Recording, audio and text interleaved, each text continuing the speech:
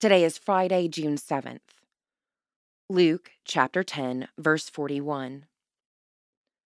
But the Lord answered her, Martha, Martha, you are worried and distracted by many things.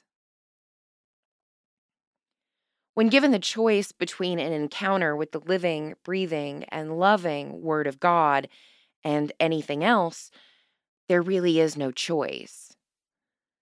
Jesus reminds Martha and all of us reading this story that she doesn't have to worry or be distracted by anything else while he is with her, Mary, and Lazarus.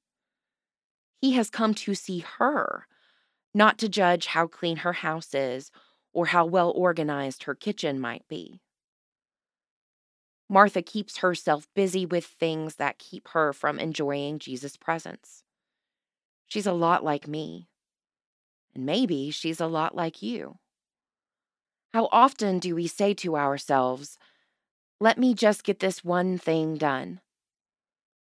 That one little thing can keep us from sitting at Jesus' feet with our whole hearts, minds, and souls open to the gift he offers us of himself. Pray for the Diocese of Oji River in Nigeria.